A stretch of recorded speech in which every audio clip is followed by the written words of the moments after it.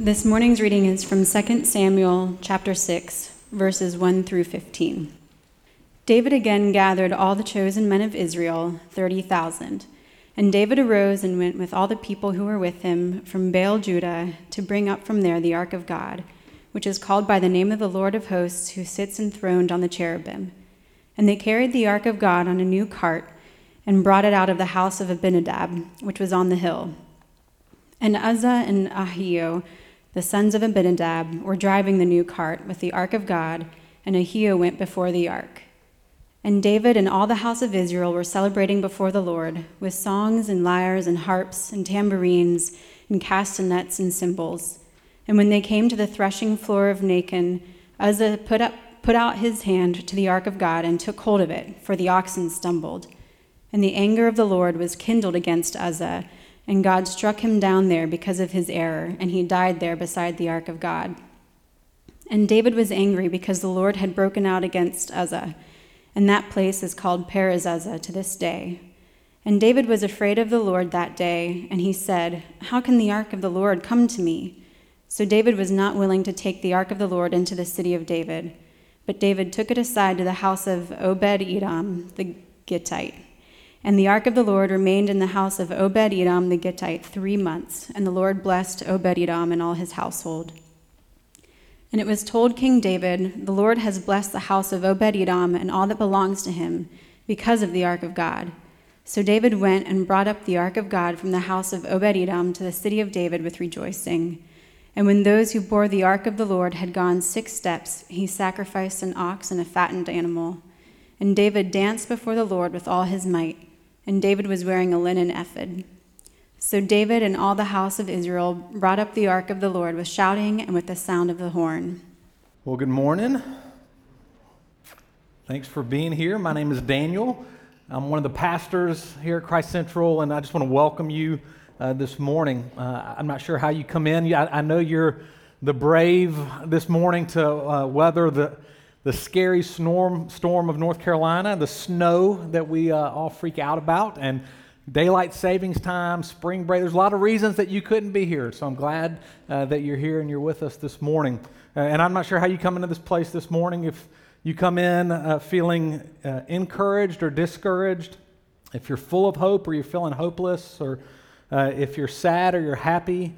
If you come into this place unsure about faith in Jesus or sure about your faith in Jesus, however you come in, we really are glad that you're here and that you're with us, and I hope you feel welcome to come as you are.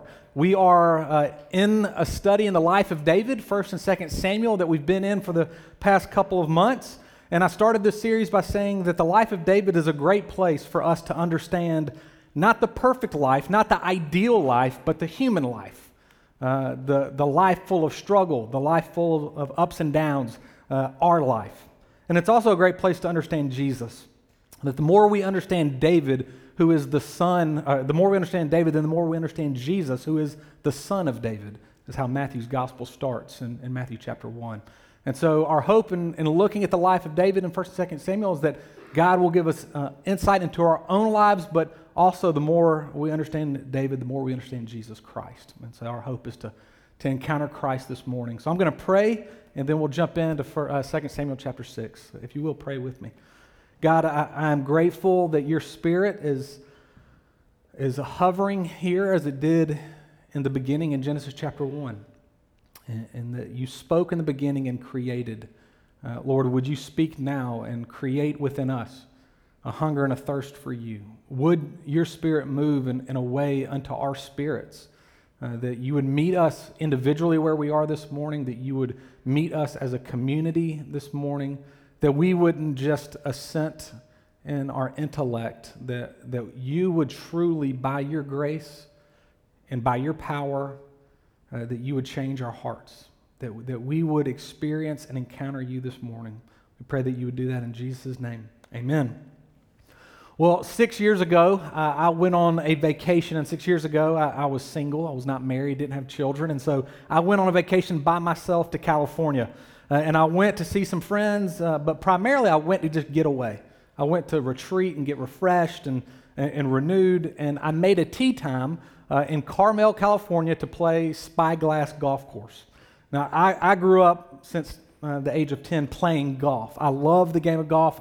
I know a lot about the game of golf. The week before going out to California, I read a book called The Game, which was about a golf match that happened in the 1950s in Carmel, California. And so I knew a ton about golf. I knew a lot about Spyglass, the golf course. But there was a huge difference from knowing about golf and about this golf course to when I teed that first ball up on hole number 1 and then experienced one of the best rounds of golf of my life. There's a big difference. I'm an Auburn University graduate. Some of you know that. I love Auburn football. At times, maybe a little too much. It may be an idol at times. And I can tell you all day long why our school is better than that other state school in the state of Alabama. And I can tell you that there's nothing quite like going to an Auburn, Alabama football game. That I deeply believe that it's the best college football rivalry, the best game to go to. I can tell you all about it.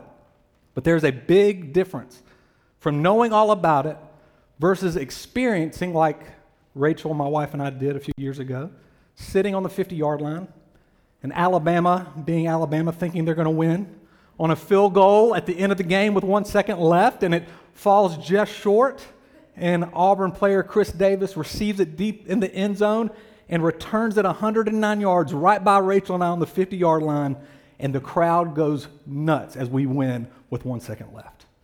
Big difference between knowing about that and being there and experiencing it. Now, I grew up a UNC basketball fan. Some of you want to boo me. But I grew up a UNC basketball fan. Went to Dean Smith basketball camp when I was 10 years old. I watched many rivalry games of Duke versus Carolina. Could tell you all about the rivalry game and all about college basketball. But 3 years ago, I was finally able to check off a bucket list item. I got to go and experience this rivalry game inside of Cameron Indoor. And there's nothing quite like it. Big difference between knowing about it and then being inside Cameron and experiencing it. You can date someone. You can date a girl or a guy and get engaged. You can make all the preparations for marriage. You can get 10 sessions of premarital counseling.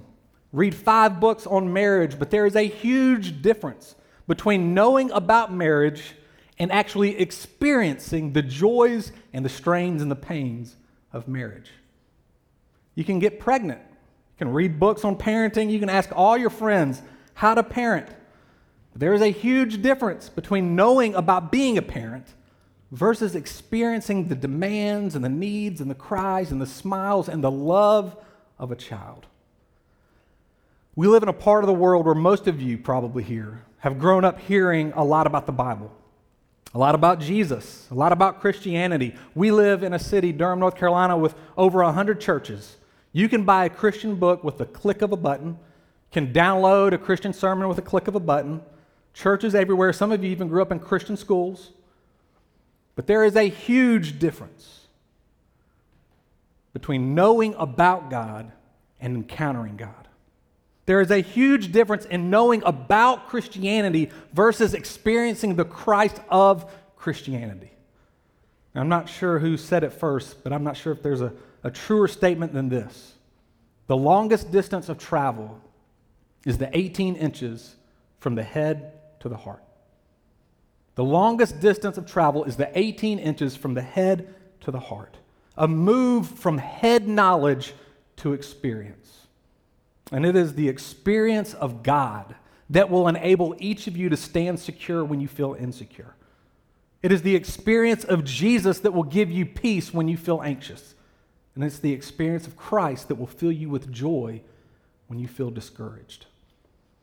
This morning we are looking at this passage of Uzzah, David, and the ark. And both men, Uzzah and David, know a lot about the ark. They know a lot about God. But only one of them is experiencing God. David is bringing the ark to Jerusalem. And in the process of doing so, the ark has 2 effects. That's 4. 2 effects. 2 effects on the ark. There's a death and there's a dance. There's a death and a dance with the ark. And so we're going to look at 3 questions this morning. What's this ark? Why the death? And why the dance? What's the ark? Why the death? Why the dance? Let's look first at what's the ark. Let me give you a little quick background. David is now the established king of Israel by this point of 2 Samuel 6. He's established the rule in Jerusalem. Right? It's the new capital, and he wants to bring the ark to Jerusalem. The ark had been captured 30 years earlier by the Philistines. Now, the Ark of the Covenant was a rectangular box, not quite 4 feet in length. It was about 2 feet in depth and width, and it was constructed with wood and plated with gold. The lid of the ark was made of solid gold. It was called the mercy seat. 2 cherubim, golden angels, faced each other over the mercy seat of the ark. And inside of the Ark of the Covenant, there were 3 objects. The first, there was a jar of manna. It was a jar of manna from Israel's wilderness wanderings, and it represented God's provision, the provision of God. The second thing that was in the ark were the tablets of law that God gave to Moses on Mount Sinai. And that represented the commands of God. And the third thing that was in the ark was the high priest of the Levites, Aaron. It was Aaron's rod, which represented the salvation of God as Aaron interceded on behalf of the Israelites. So you had the provision of God represented, the commands of God, and the salvation of God within the ark. Now, the ark in and of itself wasn't magical. The ark held up who God was and what God had done and was doing in the lives of the Israelites. It was God's presence and his action among his people. The ark was the centerpiece of worship for the Israelites. It was the central piece of the tabernacle. It's actually the only piece in the Holy of Holies, in the inner sanctuary. And over the ark in the tabernacle was the Shekinah glory of God, the kavod, the glory, the weight of God, the face of God, the royal presence of God.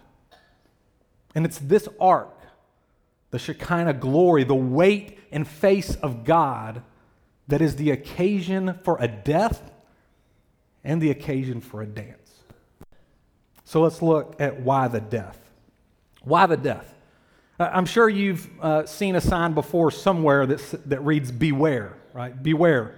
Be driving. Beware of the winding road, which means there's cliffs as you drive, so beware. Or beware of the dog.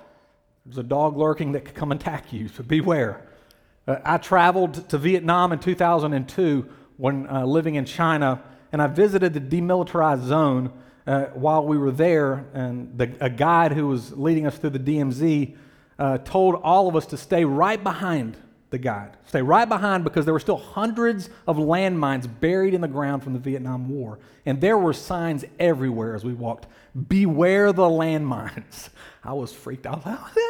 Like I was walking like this. I was nervous, right? Beware. Beware is another way of saying danger. This is dangerous. The Ark of the Covenant, the Ark of God, could have had a sign that said, beware God. Dangerous if treated improperly. Let me give you some more background on the Ark. I said this, but 30 years before this time of David trying to bring the Ark to Jerusalem, it was captured by the Philistines. And there were 2 priests. I'll give you background. It was captured by the Philistines as 2 priests, Hophni and Phinehas, were carrying the ark, and the Philistines attacked, captured the ark, brought it back to their land. We see that in 1 Samuel chapter 4. And as they brought it back to their land, they brought it to Ashdod, and they put the ark of God, the Ark of the Covenant, in one of their pagan temples, the house of Dagon. And the Philistines woke up the next morning, and they go to their temple, the house of Dagon, and they see their god Dagon face down in the temple. Well, they stand Dagon up, and the next morning they find Dagon face down again, but this time his head and his hands are cut off. God then afflicts the Philistines with tumors. Everybody gets tumors. And the Philistines responded by saying, we got to get the ark out of here. We've got to get it out of here because the hand of the God of Israel is against us. So the Philistines decided that they're going to send the ark back to the Israelites. And in 1 Samuel chapter 6, it tells us that they put the ark on the cart with 2 milk cows, and they sent the ark toward Beth Shemesh. Now I just kind of imagine the Philistines getting 2 milk cows and putting the ark on this cart and kind of giving the cow a good hard spank on the bottom. Go, get out of here, right? The hand of the God of Israel is against us, and the Philistines are cheering as the ark of God traveled far away. Well, then the ark arrives in Beth Shemesh, and God struck down 70 men because they looked upon the ark of the Lord.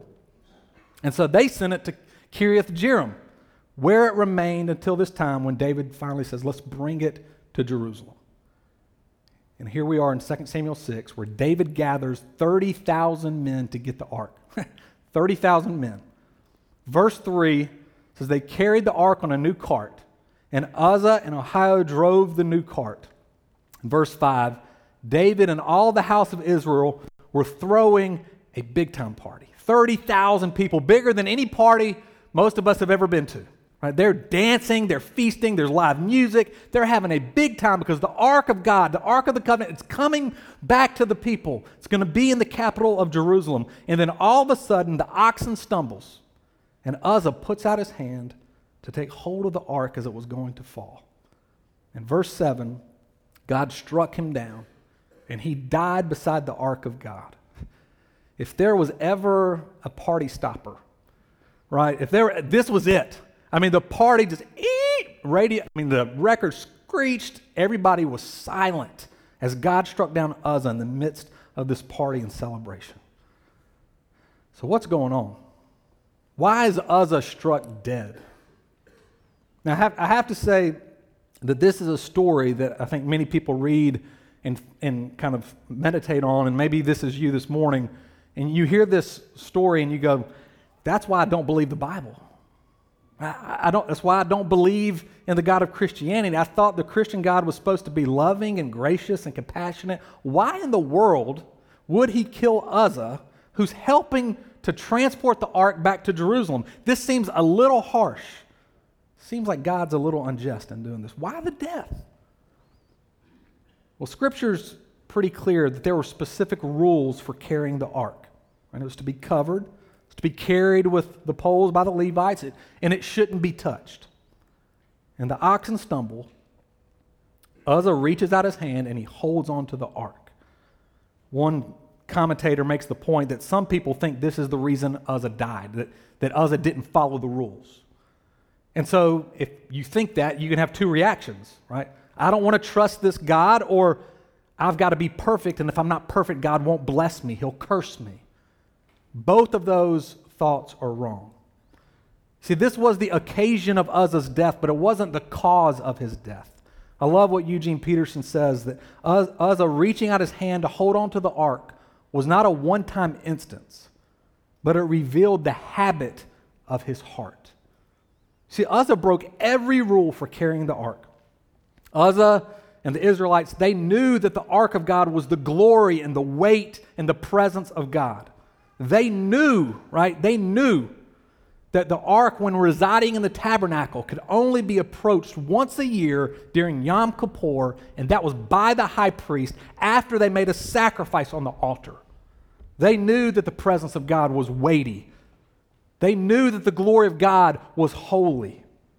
Holy, holy, holy is the Lord God Almighty. Holy is the only attribute of God repeated 3 times in Scripture. Holy, holy, holy. And they knew that. They knew that. But Uzzah was unaware. He was unaware of the great gap between him and God. See, Uzzah thought he could manage God. Uzzah thought he could take God in hand. See, Uzzah thought that the mud and the soil of the ground would defile God more than he would. So Uzzah put out his hand to manage God. And it wasn't a mistake of the moment. It was a piece of Uzzah's lifelong obsession with trying to control and manage God. And that, my friends, is deadly. Because God will not and cannot be managed.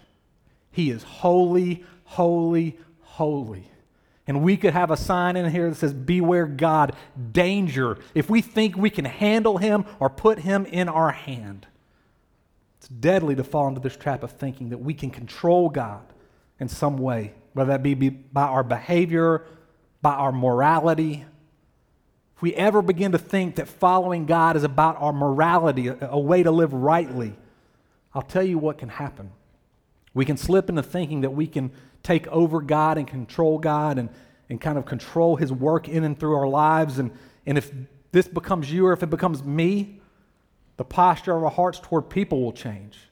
We'll begin to think that we can manage other people, that all of a sudden we're in charge of other people's morality and how they live, right or wrong. We'll begin to manage them. I love again what Peterson says. He says that if this is us, we'll get the idea that we are important, that we're self-important because we've been around the important. Right? It's deadly. It is deadly if we take this approach of God, because if life goes well, you'll tend to be a cold and proud person, thinking you've earned it, that God gave you what you have because you deserved it. That may be you this morning. Or if you behave well and you believe this way and life goes wrong, you'll become bitter. You'll become confused, and that may be you this morning. We cannot manage God. We can't control him. We can't have him in our hand. He is holy, holy, holy. And there's a great gap between him and us. We need to beware. Beware if we think we can manage a holy God. Well, why the dance? So what's the ark? Why the death? Look at why the dance with me. David, in this passage, gets angry at God. Right after Uzzah struck down, he's angry. But then verse 9 says he's afraid. He's full of fear. And I will say that this is where every person must begin in becoming a Christian. It's where we must begin each day as we walk as a Christian, in fear. Not terror, but reverence and awe of God. That we have to believe what the Bible says. That all of us have sinned and we all fall short of the glory of God. And that anyone who comes before a holy God, there must be trembling and awe as we stand as sinners before a perfect and holy God. So David then took the ark to Obed-Edom for 3 months, right after Uzzah struck down. And the house of Obed-Edom is blessed. And now David's wanting to bring the ark to Jerusalem, but this time he has a little bit different approach than he did in verse 1. Right? Verse 13. When those who bore the ark of the Lord went 6 steps, they sacrificed an ox and a fattened animal. A little different approach. Now David isn't just assenting, but he's experiencing. He's living into this truth that for sinful people to approach a holy God, there must be forgiveness, and for forgiveness to be bestowed, there must be a sacrifice. There had to be the shedding of blood. Right? For forgiveness to be extended to somebody has to suffer. Either the person suffers who doesn't receive forgiveness, or the one who forgives suffers and endures the cost, right? If you've ever had to extend forgiveness, you've been hurt in any way by someone, either you make that person pay, right? You don't forgive them and you make them pay. Or you suffer in your extension of forgiveness. You endure the hurt and you extend, right, the forgiveness. We shed blood. We suffer in the extension of forgiveness. God extends forgiveness in the shedding of blood. See, David is now getting the gospel a little bit more planted deep into his heart. David's experiencing God is holy, holy, holy, and no one is righteous. God is gracious, and he forgives, but he does so through the sacrificial shedding of blood.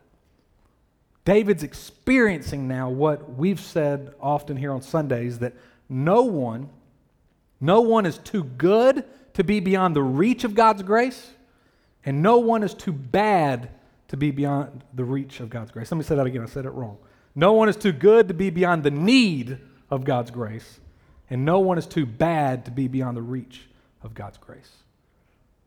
And the result for David, as he's experiencing God, verse 14, is that David danced. David danced.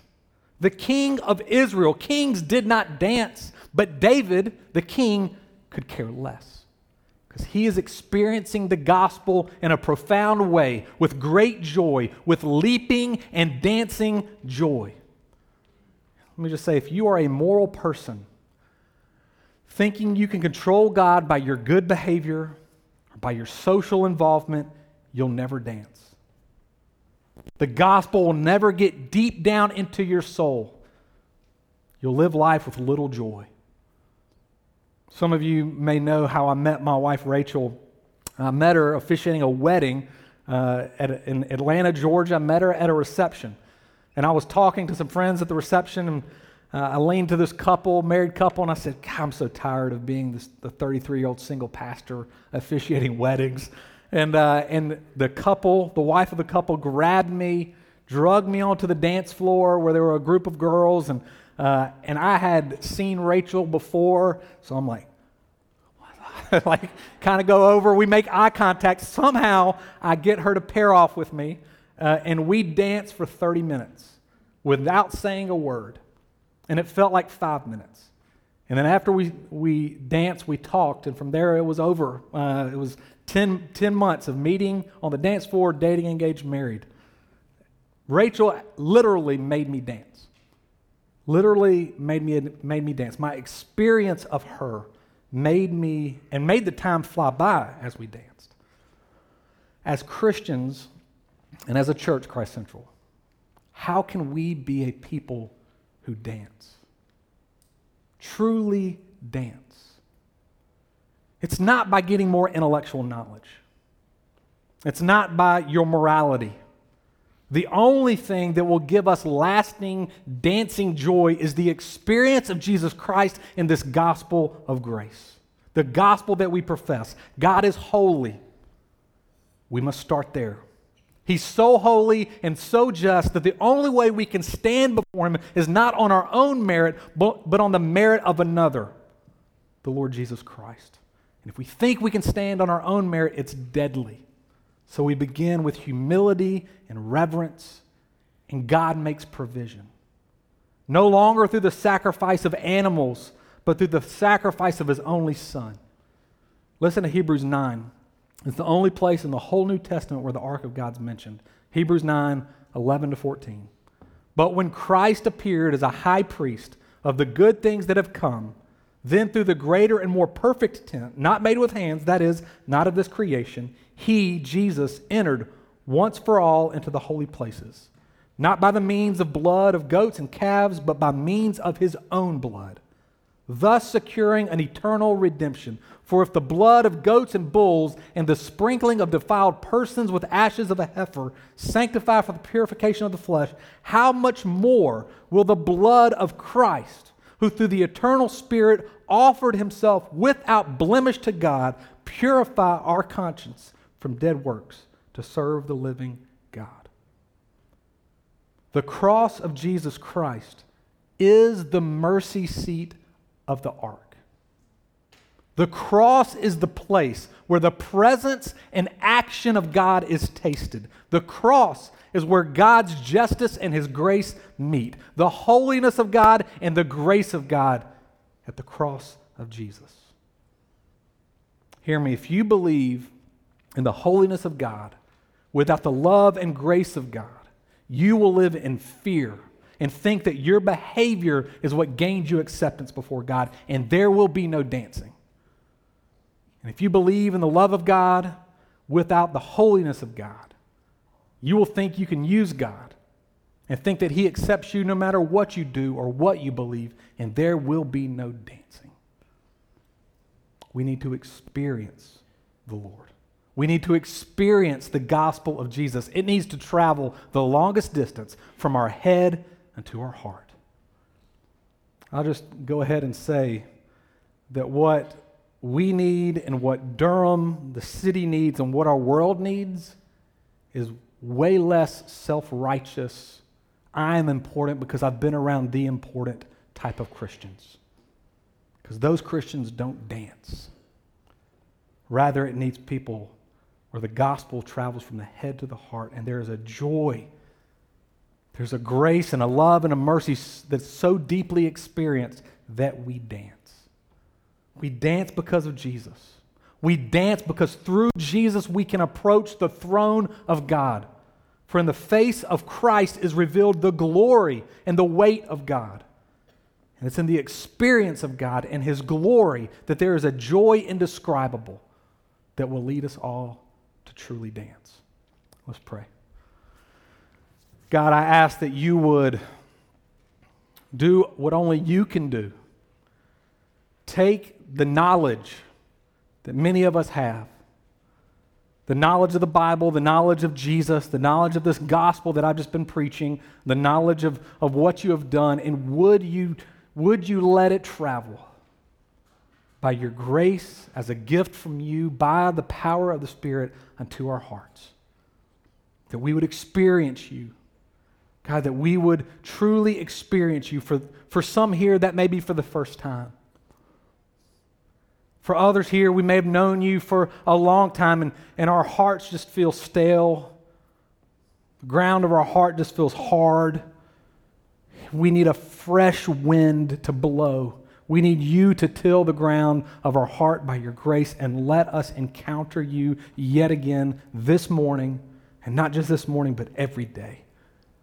God, would you move and would you work and would you lead us to be a people that truly, truly dance and celebrate and rejoice because of the Lord Jesus Christ. In His name we pray. Amen.